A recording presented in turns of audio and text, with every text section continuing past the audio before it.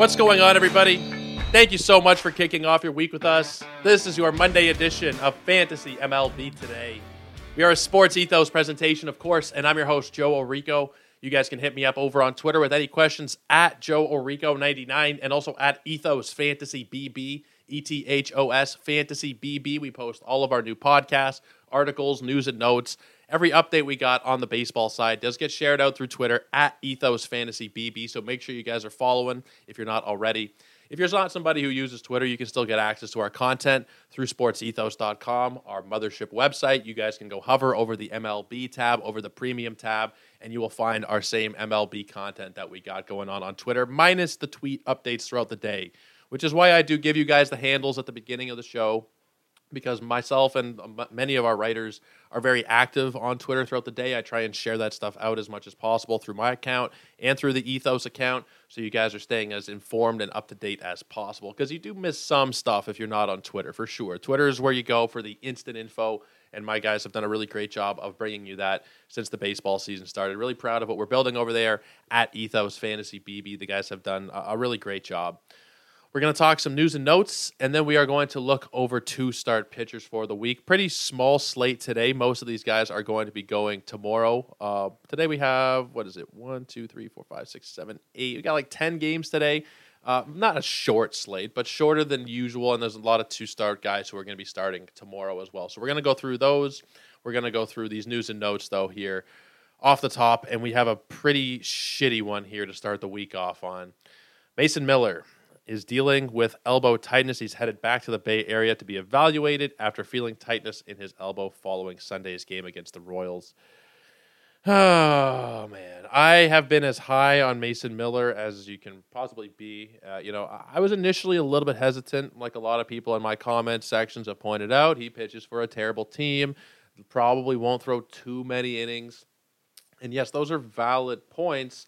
And before this injury, my thought was he's a must-roster player in every single format, all over the place. I don't care if it's an 8-team league. I don't care if it's 12. I don't care if it's points, roto, whatever kind of hybrid scoring you got. I think Mason Miller is somebody who should be on rosters for that upside alone. The talent is there on a per-inning, per-pitch basis that you don't really need to have him volume his way to 170 innings to have fantasy relevance, especially in a year where pitchers are getting blown up left, right, and center and hurt all over the place. Now, right before I started recording, we get this update that he is going to be being evaluated to see what's going on with this elbow. Now, according to Mark Kodsay, the Athletics manager, the suspicion is that Miller is dealing with a flexor muscle issue and that we're hoping for the best.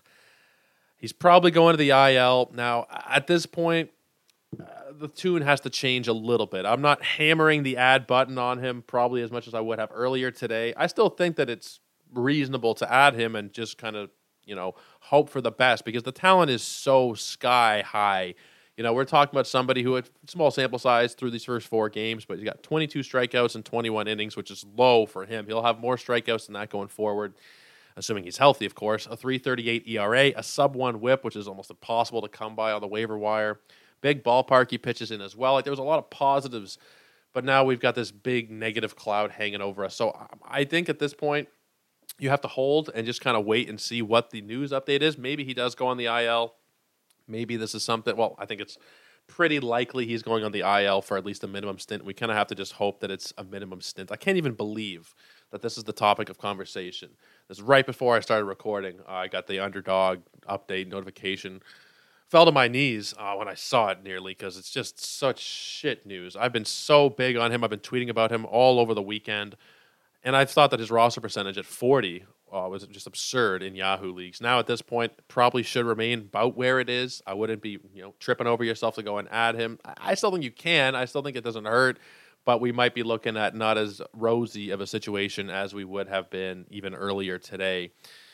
It's tricky. I'm holding for now. But at this point, it's definitely going to be difficult depending on your league. And it depends on the news too, right? Like, this is still such brand new information. We haven't really gotten enough of it to properly evaluate what to do with him. At this point, you just kind of have to hold, though. Like, his roster percentage has gone down 1% on Yahoo since the last hour. It went from 41 down to 40. People are dropping him. But I think at this point, there's just not enough information to fully make that decision. I am a huge fan of his. Where I have him, I'm still going to be holding him. Even in my 10-team home league, I'm going to be holding him just to see what the update is. If you want to drop him and go for somebody else, I would understand it. But I think the best course of action with somebody this talented, specifically if you bid a decent amount of your fab on him, is to just hold him for now. I wouldn't be panic dropping until we get more info from the A's. But definitely about as shitty of a way you can start off the week as possible with a guy like Mason Miller potentially going on the shelf. We're going to have to just keep close tabs on this one.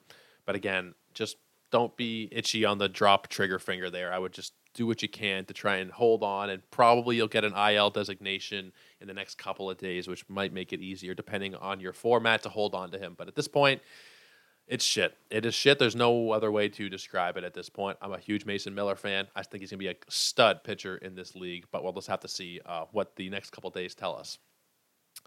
Now, this one is a little bit weird. Willson Contreras and the entire Cardinals situation. I do want to touch on this.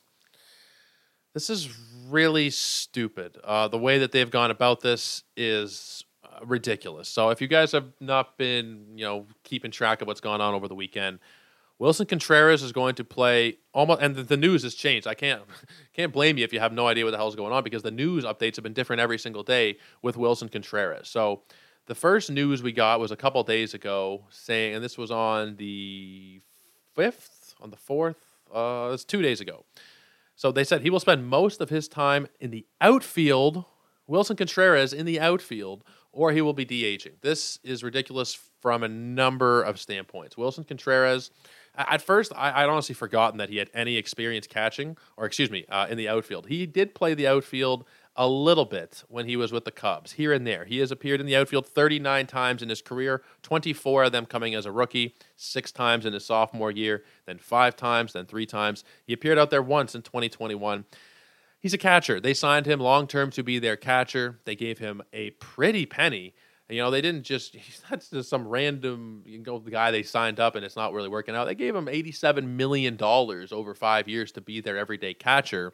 Huge victory morale-wise, you would have thought, snatching him from a division rival.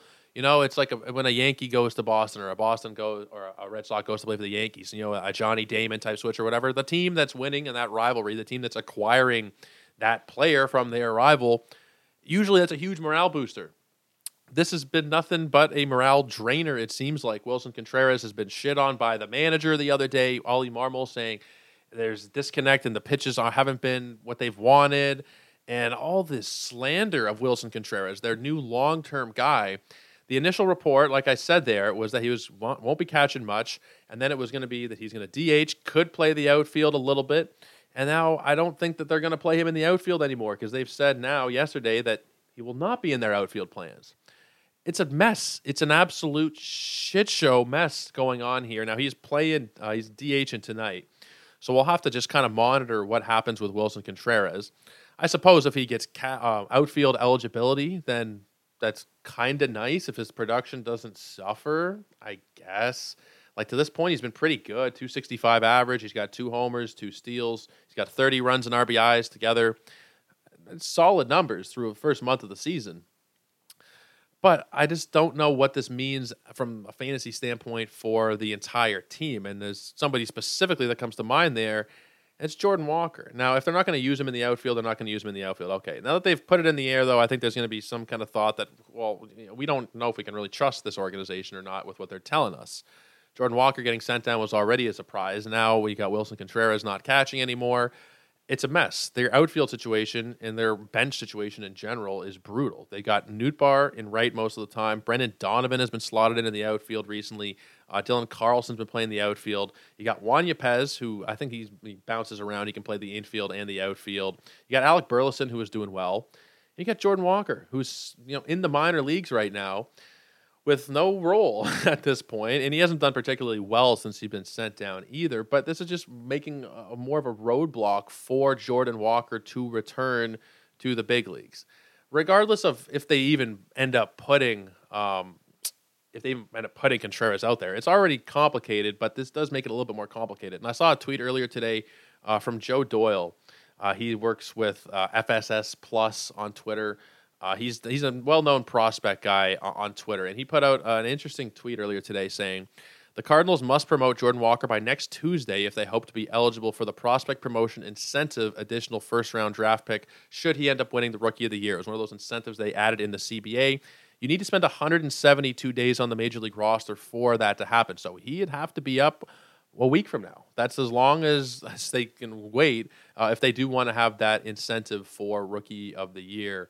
Now, is that their primary concern? I don't really know necessarily if that's going to be their big concern here. But the way that the season has started off, I mean, they're a team that never has a losing record. But if they keep going down this path, you got to figure, okay, they give Jordan Walker the reps, go for this first round pick.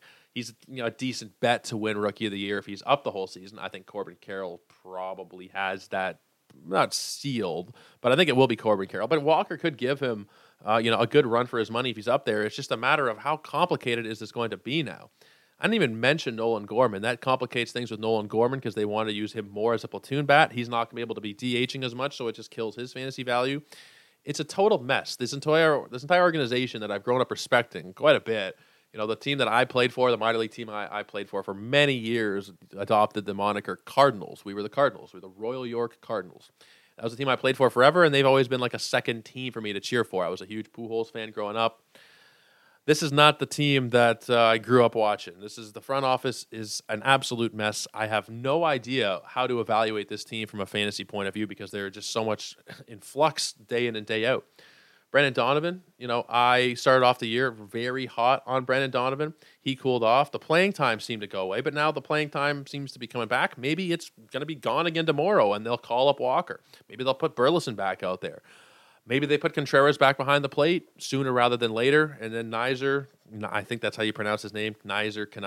I'm honestly not sure. The guy they had currently catching is probably not going to be there long term. I know he's better defensively, but there's just so many moving parts that it makes it very hard to evaluate this team from a fantasy point of view. I think that you kind of have to just stand pat for now. Don't be making any drastic moves or I got to drop Walker now because there's no room, or I have to drop Gorman because there's no DH at bats for him. I wouldn't be making drastic decisions like that just yet. I think with this team, the best course of action is to just wait. There's nothing really we can do today. I don't think from a fantasy point of view, whether it's adding or subtracting these players, that's going to make your team necessarily better. There's still so much that could happen. And I didn't even mention Tyler O'Neill is hurt. He'll be coming back soon. They have 8 viable outfielders. So they're going to have to figure their shit out. Whether they do it in the next week or so or not, I really don't know. But I don't think we can make drastic moves, additions, subtractions to our teams based on what the Cardinals have been doing because their decisions have been changing so much day in and day out. The Willson Contreras timeline over the last couple days is ridiculous and absurd, and it's not the way that you should be treating somebody that you just signed to a long-term contract. Many times this year now, or few times this year, we've seen them mistreating players through the media. Marmol needs to go. I think that is the first step here. Ollie Marmol is a shitty manager. He should not be at the helm of one of the more respected franchises, any franchise in Major League Baseball. He needs to go, and then that'll probably allow things to sort themselves out. Sometimes a clubhouse cancer like that, and I don't use that term lightly. If you guys listen regularly, I don't use the term clubhouse cancer a lot, but he is. It very much appears, and you guys can let me know if you're more tuned into the Cardinals than I am.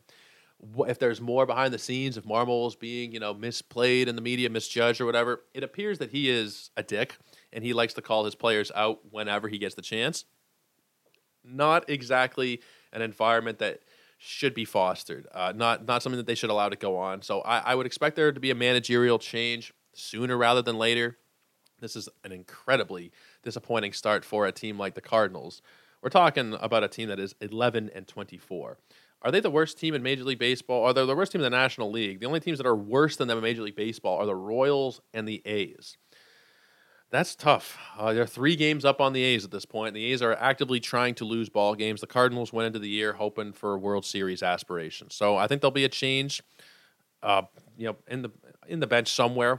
I think it should be Marmol. Maybe they just clean house and go all new staff. I'm really not sure what they're going to do, but that's kind of goes back to the original point. No one is really sure what they're going to do. So making any kind of drastic moves to your fantasy teams right now is probably not the wisest thing to do in St. Louis. We need to just kind of let this situation unfold and see where the cards fall. Because at this point, your guess is honestly as good as mine, the way that they've just been bullshitting everybody. It's been very frustrating as a fan, as a fantasy analyst, to try and give advice regarding this team because there's just there's no order. There is just total chaos in St. Louis. So we'll have to just kind of see what goes on here. Let's talk Carlos Rodon. We got some bad news, more bad news, a lot of bad news this weekend. So he is now considered to have a chronic back issue. Man, it's just brutal. Carlos Rodon cannot catch a break. The arm is healthy, from what I understand. The forearm is healthy, but it's just now the back that is going to be a question now. And if it's chronic, then that probably means it'll always be a problem. The report from Friday was that he was going to get a cortisone injection. It will help. They believe it will help him get back on the mound. He has yet to make his Yankees debut. I don't know when that's going to be. Now, there was some funny bit of news. There was something John Boy said on a podcast that he heard something about, Rodon's not going to be back soon or whatever. And Rodon's wife literally commented on the post and said, this is nonsense. It's not true. Side note, John Boy has kind of, fallen, I think, in the media landscape from when they first came out. There used to be a really cool team of people that, especially Jimmy himself, doing the lip reading stuff. It was really cool. I thought it added a cool element. It brought casuals into the game. At this point, they're just, Yankees fans who talk about the rest of the league in a rather uninformed way. And it appears they're not even informed on their own team at this point when you have Rodon's wife actually going out there and saying, yeah, this is not really accurate. You're going to have to trust her word over John Boy's. At this point, though, I'm not really that, hopeful that he's going to be back all that soon. Backs are incredibly tricky. We've talked about this a lot on the show. I've had back problems. I have an aching back. I did some construction. I used to throw around skids when I worked in a hardware store. I was very foolish with my back, and now it's always kind of a thing that pops up here and there. If I turn the wrong way, it might put me out for a couple days. Backs are tricky. We've talked about this with Mike Trout as well, about how they could just pop up at any moment, especially when it's a chronic issue. This does not give me that warm, fuzzy feeling with Carlos Rodon. I don't know when he's going to be back. Now, at this point, I think he's still a hold, but it's really difficult. It's really difficult to know what to do with Carlos Rodon at this point. I think you're still holding him. I think you're still holding him wherever, even if you don't have an IL spot. But it's just so shitty to have drafted him so high up and not really know what to do with him at this point. Like, I honestly don't truly have an answer on Rodon because we don't know. And I'm sorry that that's kind of just what's going on today. We just don't have a lot of information with Rodon, whether he's going to be back in a week, it's not going to be a week, whether it's going to be 2 weeks, a month, 6 weeks. Like, I really don't know. I think, honestly, I tweeted this out the other day and I was just debating, like, if I'm still there on this line of thinking, and I think I am. I think the best course of action is to probably try and trade him for whatever you can. I don't know that it won't be full value. It certainly won't be full value. But if you're able to get back any kind of anything really at this point, and not just, a bullshit waiver wire replacement level player, at that point you might as well hold on to him. But if you're able to trade him for like a top 70 starting pitcher, a top 60 starting pitcher at this point, if anybody's still willing to do that, I would. In your leagues without an IL spot, NFBC kind of leagues, borderline drop. It's really tricky. And, Vlad Sedler, who was here last week on the show, he was a guest with Ryan Bloomfield for our 300th episode. He was talking on Twitter about how, you might drop him now, and it could really hurt you dropping him now, whereas if you hold on for a few weeks and then you drop him, then it doesn't really matter. You're missing out on maybe a couple weeks worth of streaming level players. I understand both sides of it. I think I'm still probably leaning towards the side of he's not going to be worth it in leagues without IL spots. The depth of the league does matter too. If you're talking about a 10-team league with no IL spots, I wouldn't be holding him. 12, it's close. 15, you're probably still holding him. NFBC leagues, you probably are. It's just so tricky to really know what to do with him because the information is not giving us a clear timetable. We don't know if it's going to be, sooner or later. It's probably not going to be sooner, which is why I'm leaning towards the side of you can use that spot for better things at this point. If we end up dropping him and he comes back and he does amazingly, then it's going to suck. And that's definitely a chance. But at this point, when you're looking at the back, when you're looking at the arm issues that he's always had, going into a new ballpark, new team, there's those kind of concerns as well, which weren't huge concerns, but now they are bigger concerns for me. Just because it's just another thing on the camel's back to worry about. It's just, I honestly, and I'm sorry, because I don't know the right even advice to give here with Carlos Rodon. It's the same thing with the Cardinals. It's just a very tricky day for fantasy news. This came out over the weekend, but even stewing with it for a couple days, like I had him ranked as a top 5 starting pitcher coming into the season. I had him as my number 4 starting pitcher before we knew he was going to miss time. And at this point, I just don't know that he's going to give you anything that's really going to be worth holding on to for so long. Like, hopefully it's before the All-Star break he comes back. I think in trading leagues, you try and sell him for whatever you can.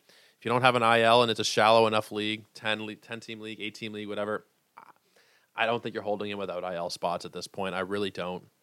It's tricky, and I'm open to any questions and dialogue you guys want to have on it, but it's just there's not a lot of hope that I have based on the news we've had over the last week or so about Rodon. It's really shitty. Obviously, the arm being good is good news, but if he's not healthy, like fully healthy, then it doesn't really matter. It's better that it's not his arm that's still plaguing him, but it's not something that gives me that much hope for him still. So apologies for kind of rambling here. I'm still trying to work through how I feel about Carlos Rodon because I am still kind of on the fence about holding or dropping, but I do think that the prudent move probably is to drop him in your shallow formats. Deep enough formats, yes, you're probably not going to find that great replacement level value on the wire anyway, but I still think that there's probably better use of a spot in your lineup for the first 4 months than Rodon, hoping that he can come back for the final 2 months and give you 10 good starts, maybe. I don't know that he's going to be worth that roster spot. It's honestly not a decision I can make for you. Obviously, you guys have to be the ones to decide it for yourself, but it's getting a lot harder by the day to want to hold on to Carlos Rodon. It's definitely tricky. Let's talk Eloy Jimenez, though. Oh, man. You want to talk about somebody who just can't catch a break. So Eloy Jimenez had to go an emergency. Actually, was it an emergency? I don't know if it was an emergency, but he had his appendix out. He had an appendectomy, and he was had it removed Saturday evening. Now, the timetable they've given us is 4 to 6 weeks, which is kind of strange because from what I have heard from different people talking and from my own research, appendicitis and appendectomy probably will keep you out normally 2 to maybe 4 weeks on the long end. 4 to 6 weeks is kind of a long time for Jimenez. Now, he's somebody where you're still holding because you don't really have a choice. It's not going to be a long-term absence probably, but I am at the point now where, like, next year, Eloy Jimenez, he was already off my board this year, but next year there's just no chance. I don't care where the price is. I don't care if it's post-pick 200. I don't want anything to do with him. There's just he can't stay healthy. And this is not even his fault. It's just, a symptom of what's generally been plaguing him forever, which is that there's just always something. There's always something, even if it's not something you can nail down to. Oh, yes, it's, his arm is always buggered up, or there's always something in his lat or whatever. It's not something specific. There's just too many different problems with Eloy for him to be someone you can rely upon going into draft season. He's not somebody I'd be interested in at all for next year. At this point, the sunk cost of having drafted him and knowing that he is probably still capable of driving out 20, 25 homers will keep him on rosters. But, man, there's not a lot of long-term faith you can have in a guy who just can't stay healthy at this point. It's shitty because the upside there, and I know it's an often used refrain, is that he could be, if he's healthy, like Yordan Alvarez type of bat. But at this point, I just don't really see it happening. We saw those 31 homers in 2019 during the Happy Fun Ball year. Since then, he hasn't been healthy, and even when he's been healthy, he hasn't been terribly, terribly impressive. Last year, he was pretty good, but not enough, I think, that he warrants all this nonsense that goes around drafting him and having to put him on the bench in the IL and moving him constantly in and out. You're still holding him this year. Like, I don't think you can drop him outside of your really, really shallow. Like, if you're in an 8-team, 3-outfielder league, I don't really have a problem with dropping him. There's probably plenty of replacement level value in those kind of leagues, so I don't really mind. But I think you're probably still holding at this point in most formats. 10 and beyond, I'm probably still holding on to him. Not that I think that there's that much upside, really. I just think that if you look at over the course of the whole season, in most leagues, he's probably still going to cut it. Now, that, of course, assumes health, and we can't really assume health with Eloy, which makes it understandable if you do want to cut him. But I think that the right thing to do is probably just to hold on at this point until we see a few weeks from now what the update is. Maybe he comes back a little bit earlier, because generally people do come back from appendicitis earlier than this. I'm interested to see if he is able to beat the timeline or if he takes an extra 2 weeks on top of it. It's very concerning, but at this point, I don't think you can really do much other than just hold. I don't think the power is going to be what it was necessarily in that 2019 season, but the thought of 20-25 homers in the middle of that lineup is still enticing enough that I would hold through this injury just to see what comes out on the other side of it. This one's kind of interesting as well. Travis d'Arnaud is going to be back, and I think, he was activated today off the injured list. The interesting thing here for me is that before Travis d'Arnaud went out, he was concussed. Before he was injured, he was getting the bulk of the playing time there behind the plate for Atlanta. Sean Murphy was an early candidate for drops in a lot of leagues. He's now leading Major League Baseball in Fangraphs WAR. I think it's 2.1. I saw something this morning. So this does make me wonder.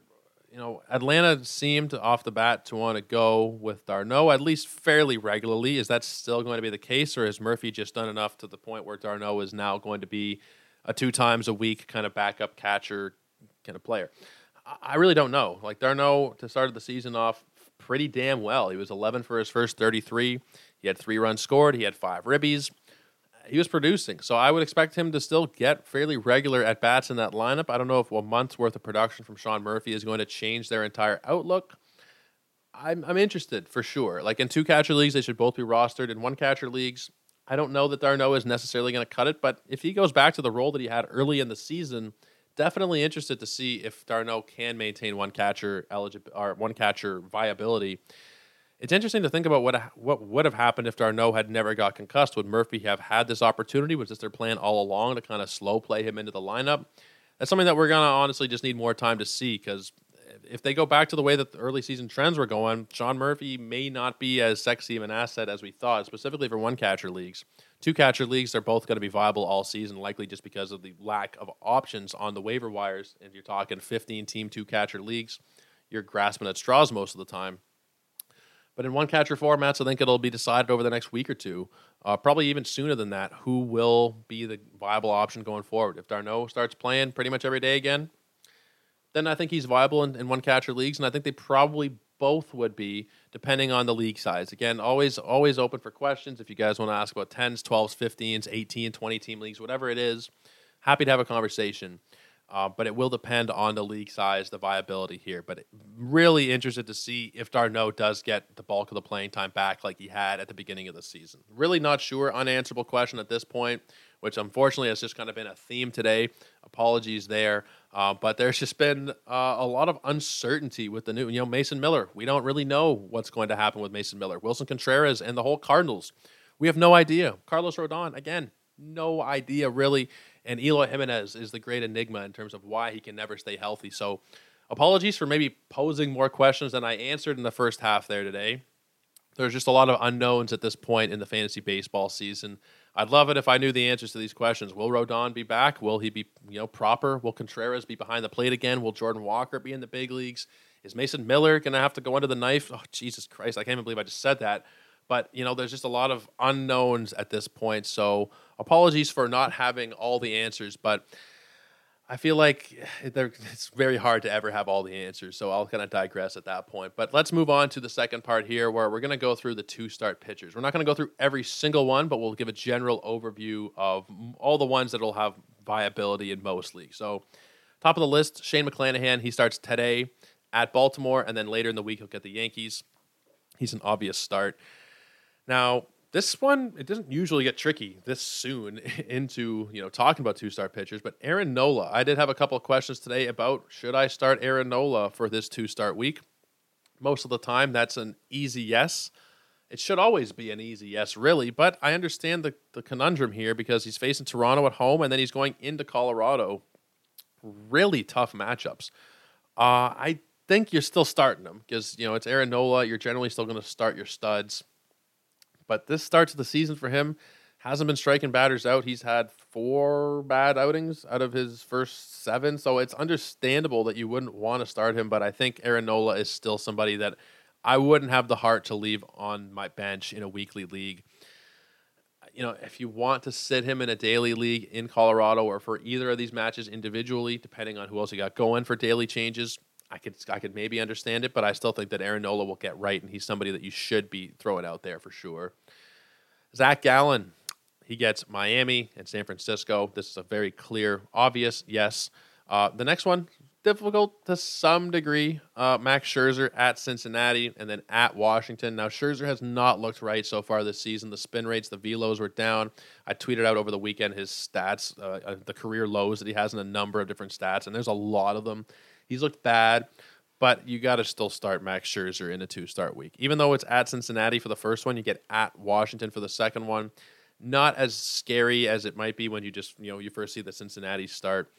It's scary because you think, well, maybe Scherzer is not Scherzer of old anymore. Maybe this is going to be an awful 2-step where he allows 12 earned runs or something terrible. I don't think we're going to be there. They still, as good of a ballpark as Great American is to hit in, they still have fairly piss-poor hitters actually hitting in that ballpark. So I think when you look at the 2-step there at Cincy and Washington, Scherzer is still going to be a start for me. Did see some talk about it on Twitter, but he's a start. Logan Webb, Washington, and at Arizona. Yes, he is definitely going to be a start. Nestor Cortez has a pretty tasty matchup today against Oakland, and then later in the week he gets Tampa Bay. Definitely, yes, he's going out there for the 2-step. Logan Gilbert, also yes, Texas and Detroit, no question there. Dylan Cease at Kansas City and Houston. Same for Lucas Giolito, who will get tomorrow's version of that. He'll get Kansas City and Houston as well. Lucas Giolito has really turned it around over these last few starts. He's looked really, really good against Minnesota and against Tampa Bay. Definitely interesting to me over his last 13.2 innings, which is the 2 starts, 13 Ks, sub-2 ERA, sub-1 whip. Very small sample size, but does appear to be turning it around to some degree for the year. A 3.67 ERA after having that bad blow-up against Pittsburgh that kind of did balloon it. He's actually been very good. So, yes, no question about Giolito or Dylan Cease for me. Andrew Heaney at Seattle and at Oakland. Yes, Andrew Heaney is going to be a start for me there where you still have him. Andrew Heaney is, I don't think, the greatest of pitchers, but he's going to give you good strikeout numbers. He does have a good matchup in there against Oakland. Seattle's a bit tougher, but I would still be throwing out Andrew Heaney. Marcus Stroman gets St. Louis and Minnesota. Yes, Marcus Stroman is going to be a start here, specifically considering St. Louis and how they've done to this point of the season. They've been a bit of a disaster. And Marcus Stroman, more than a bit of a disaster. St. Louis has been an unmitigated disaster. Now, offensively, they're still doing fairly well. They're not like a juggernaut. They're kind of middle of the pack, 12th in runs. They're 10th in average. They're 9th in home runs. They've been okay. 14th in slugging, 14th in OPS. Nothing to really write home about. Marcus Stroman has been very good. Marcus Stroman, to this point of the season, I wouldn't have even really believed it if I was looking at it, but a 2.18 ERA through his first 41 and a third innings pitched, 1.09 whip as well. I think Marcus Stroman is in the sell high department right now. I don't think he's going to maintain anywhere close to this production. If you can trade him for somebody who is similarly performing to this point or somebody that you think can end up as like a top 100 player, I would do it. Because any top 100 player, I would trade Marcus Stroman for at this point. Because I don't really see him doing this over the course of a whole season. Win potential will be fairly limited. We saw him win his first 2 games, but now we have seen him go 5 starts in a row without a victory. That's going to be more of what it's like pitching for the Cubs. They're not going to win so many games. Strikeouts are not going to be there for him consistently, and the ratios are probably going to be okay, but that's about all you'd be getting from him. Definitely somebody I would be looking to sell, but also somebody that I would be looking to start this week if you still have him. St. Louis and Minnesota, good couple of matchups there. Freddie Peralta, he gets the Dodgers and Kansas City. Definitely tricky there. Dodgers to start the year off or start the week off with, but Freddie Peralta has been really, really good. His last start was at Coors, 10 strikeouts, 2 runs over 6 innings. Really, really good stuff there. I wouldn't be too worried about starting him against the Dodgers. You do get that second outing against Kansas City, which does make it a little bit more palatable for you. Charlie Morton, he gets Boston and Toronto. It's tricky, that one. I think I would be, depending on your league size, pretty much regardless of your league size, honestly, maybe not in your like real shallow formats, because the matchups are not the easiest. Boston, as much as we wanted to poo-poo Boston coming into the season, they've been really good offensively. They're third in runs. They're tied for second in hits, second in average. They're third in on base, fourth in slugging, fifth in home runs. Like, they've done a really good job offensively here. It's a tricky matchup for him there, and then he gets Toronto later in the week. So Morton, I think, is probably a start, but it's definitely something I'll leave up to you guys, because there's tough matchups there. And I don't want to say one way or the other he's a must start or not, because I think it's kind of close. But depending on your league, depending on how you're doing, if it's a roto league, I don't know that I would necessarily want to be banking these stats the whole year. If you're talking head-to-head, less risk associated there as well. But it's a really tricky one. The matchups do scare me. I think if I had to lean one way or the other, I'd probably say yes, but it's definitely a little bit scary for sure. John Gray at Seattle and at Oakland. Yes, I will be starting John Gray this week in one of my NFBC leagues. I'm going to be starting him, locking him in for the week. Now, the lack of strikeouts has been massively concerning. He had 7 to start off the year against Baltimore, and then 4 in 5 2/3 against Chicago. Since then, we've seen 2, 2, 2, and 2. Abbreviated start against Houston there for sure, 2 innings. But then in the last 3, 5 1/3, 6, and 5 1/3 for John Gray. The strikeout rate is not something that I wanted to see. Something you ever want to see out of anybody, but specifically for John Gray here, that's a big part of the value that you're going to get from him. Typically, is you would expect, above average kind of strikeout numbers, 25, 26 kind of percent K rate. Last year, nearly 26% K rate. This year, it's a 14.5% K rate, and it's coupled with nearly an 11% walk rate. So it has not looked good so far for John Gray. In 15-teamers, you're kind of grasping at straws for guys to start. He's still somebody that I would go with, but the strikeouts, you probably shouldn't expect the same number that you might have thought, coming into the season that you'd get out of him. You might be hoping for, best case scenario, 8 or 10 strikeouts this week, unless he really gets right. But he's definitely somebody that I would be interested in starting as well. Zach Eflin, Baltimore and New York, absolutely. Zach Eflin's been great. I'll take those 2 matchups. New York stinks. Baltimore, they're okay. Baltimore, I think they're pretty good, honestly. Offensively, though, they don't scare me so much. It's more the overall package, and their bullpen really has been really good, as opposed to just the offense. They are 4th in runs, but they're 12th in hits. They're 12th in batting average, 10th in slugging. They're a better than average offense, but they're not that scary. And then the Yankees have not somebody that really scares me that much either. That'll be later this weekend. So Zach Eflin, definitely somebody I'd be comfortable starting as well. Miles Mikolas at Chicago and at Boston. I think that this is kind of, probably, you're probably starting him in your 15-teamers. If you're talking your 10s and 12-team leagues, I don't think I would start Miles Mikolas. I don't think that he's somebody that I'd be that interested in. Overall, deeper leagues, yeah, but I think in your shallow formats, you get better options, specifically for daily changes leagues. Tony Gonsolin gets Milwaukee and San Diego. Yeah, I'll start Gonsolin here. I don't feel the greatest about it. I don't really have that much faith in him. The strikeouts so far and the production as a whole has not been that great. But I think I will still probably take him here in a 2-stepper at Milwaukee and then against San Diego. I think it's a reasonable outing. Now, this one in my head, I was debating all morning, and I personally decided to not start him because I had some better options. This is in one of my 15-teamers. It's Michael Wacha. And because I've sat him, again, I was talking with Vlad Sedler earlier today about this as well. He's going to go off now, of course, because he's been sat. But Michael Wacha it's so difficult. I do still at this point, we haven't set lineups fully yet for the week. I do think about starting him, but at Minnesota and at the Dodgers, I don't think that I'm able to do it. I might change my mind again, but after I stop recording here, he's run so hot and cold this year. The good starts have been so good. 6 shutout innings, 10 strikeouts against Atlanta. Last time out, 6 shutout against Cincy. But then the bad ones have been, really bad, like the Arizona start, the Milwaukee start. I don't think that we can really trust him here for the 2-step. As much as I kind of want to, You have to check back in with me tomorrow and see if I actually ended up putting him in the lineup. But I don't really want to be starting him unless it's a desperation play for the most part. It's 2 starts. You might volume your way into decent strikeouts, maybe get a win out of him. But the Dodgers scare me. Minnesota doesn't really scare me, but I also just don't really have that much faith in Wacha. And at the same time, Minnesota, they are top of their division. It's not because of their offense, but I'm generally a little bit still scared about starting Michael Wacha there. Kyle Gibson, he gets Tampa and Pittsburgh. I think, again, we're getting into the point where these are not people that I would want to be starting. It's kind of fallback options. Gibson is not going to give you a lot of strikeouts. Overall, the performance this year from him has been pretty shaky. I think that he is more of a fallback desperation guy than somebody who's like a must start. Anthony DeSclafani, yes, absolutely. Washington and Arizona. He's been fantastic this season. I was a big fan of him a couple of years back. Last year, he didn't really have a chance to get off the ground, only through 19 innings, but 38 innings this year. He's got 3 victories.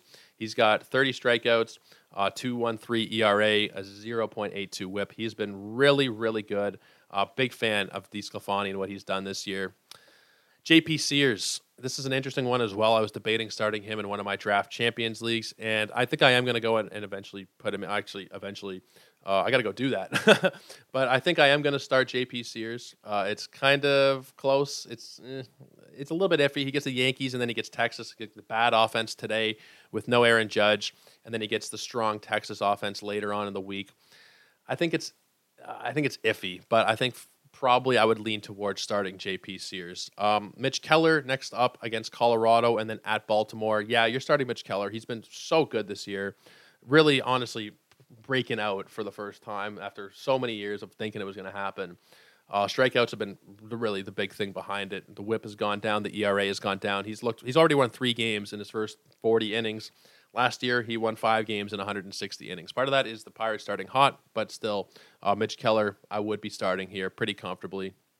Brandon Pfaadt, I've started Brandon Pfaadt in a couple of leagues, both at home versus Miami and San Francisco. I think he is still somebody that you can be fairly comfortable in starting, even though it hasn't been the greatest start. I mean, it started off pretty well, and then it kind of got a little bit ugly there against Texas. Started off well, in terms of like the minor leagues and everything like that. The major league career, not off to a great start. But I think Miami and San Francisco are good enough matchups for him where I'm still going to be starting him pretty comfortably here. That's most of the guys. There's still a couple of kind of like iffy ones. And again, if you guys have questions regarding them specifically, then by all means do send in messages. Jordan Lyles is not somebody I'd be interested in. Joey Wentz, not really. Kyle Freeland, not really. Jake Irvin. The only other guys that we didn't go over that I think are pretty viable are Tanner Bybee, Louis Varland. That's about it, other than the guys we talked about here. Some people will consider starting Braxton Garrett. After what he did to you last week, you'd be very ballsy to start Braxton Garrett. He's probably okay. It was really just one bad start, but it would take some brass ones to put him in your lineup here. I think for the most part, you're okay leaving Braxton Garrett on the bench or waivers unless you're talking about a deeper league. But guys, that'll wrap it up for us here today. Appreciate all you hanging out. We got the 300 episodes last Friday. If you have missed that, I talked about Vlad Sedler a couple times on the show here today. He joined us, as well as Ryan Bloomfield. We talked about our draft day regrets. We looked over April as a whole. We talked about FAB. We talked about strategy. We took your questions from Twitter. It was a great show. Definitely go and check that one out if you haven't. We're going to continue going here as we have. If you're new to the show, we go every single day. We talk about some pickups of the day. Sometimes we'll talk about my notes. We'll talk about different news that's going on. Try and give you as much info as we can from the fantasy baseball world between a half an hour and an hour. Sometimes it's a little bit shorter than that if I'm really busy. Sometimes if there's nothing going on, we'll talk for an hour and a half here on the show. But guys, really appreciate all you hanging out. You can reach me on Twitter at JoeOrico99, at EthosFantasyBB, ETHOS Fantasy BB. We post all of our new podcasts, articles, all of our different updates, and everything we got going on Twitter at EthosFantasyBB. Help us get to 1,000 followers. We're just nearly there. It's like 990 at this point. We're just inching there, but you guys can help push us over that threshold. Really appreciate all new follows, all subscribers to the podcast as well.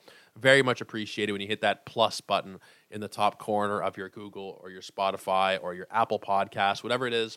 Really appreciate all the support you guys have given us. But until tomorrow, guys, have a great night. successful evening for fantasy, hopefully. Set those lineups. Make sure you check them twice and make sure that everything is good if you're talking weekly lineups, because Lord knows you can make a mistake in a weekly lineup and then you're stuck there for the whole week. So make sure you double check them. Make sure you enjoy your evening watching baseball, doing whatever it is you're doing. And we will see you again tomorrow, guys. Until then, take care and cheers.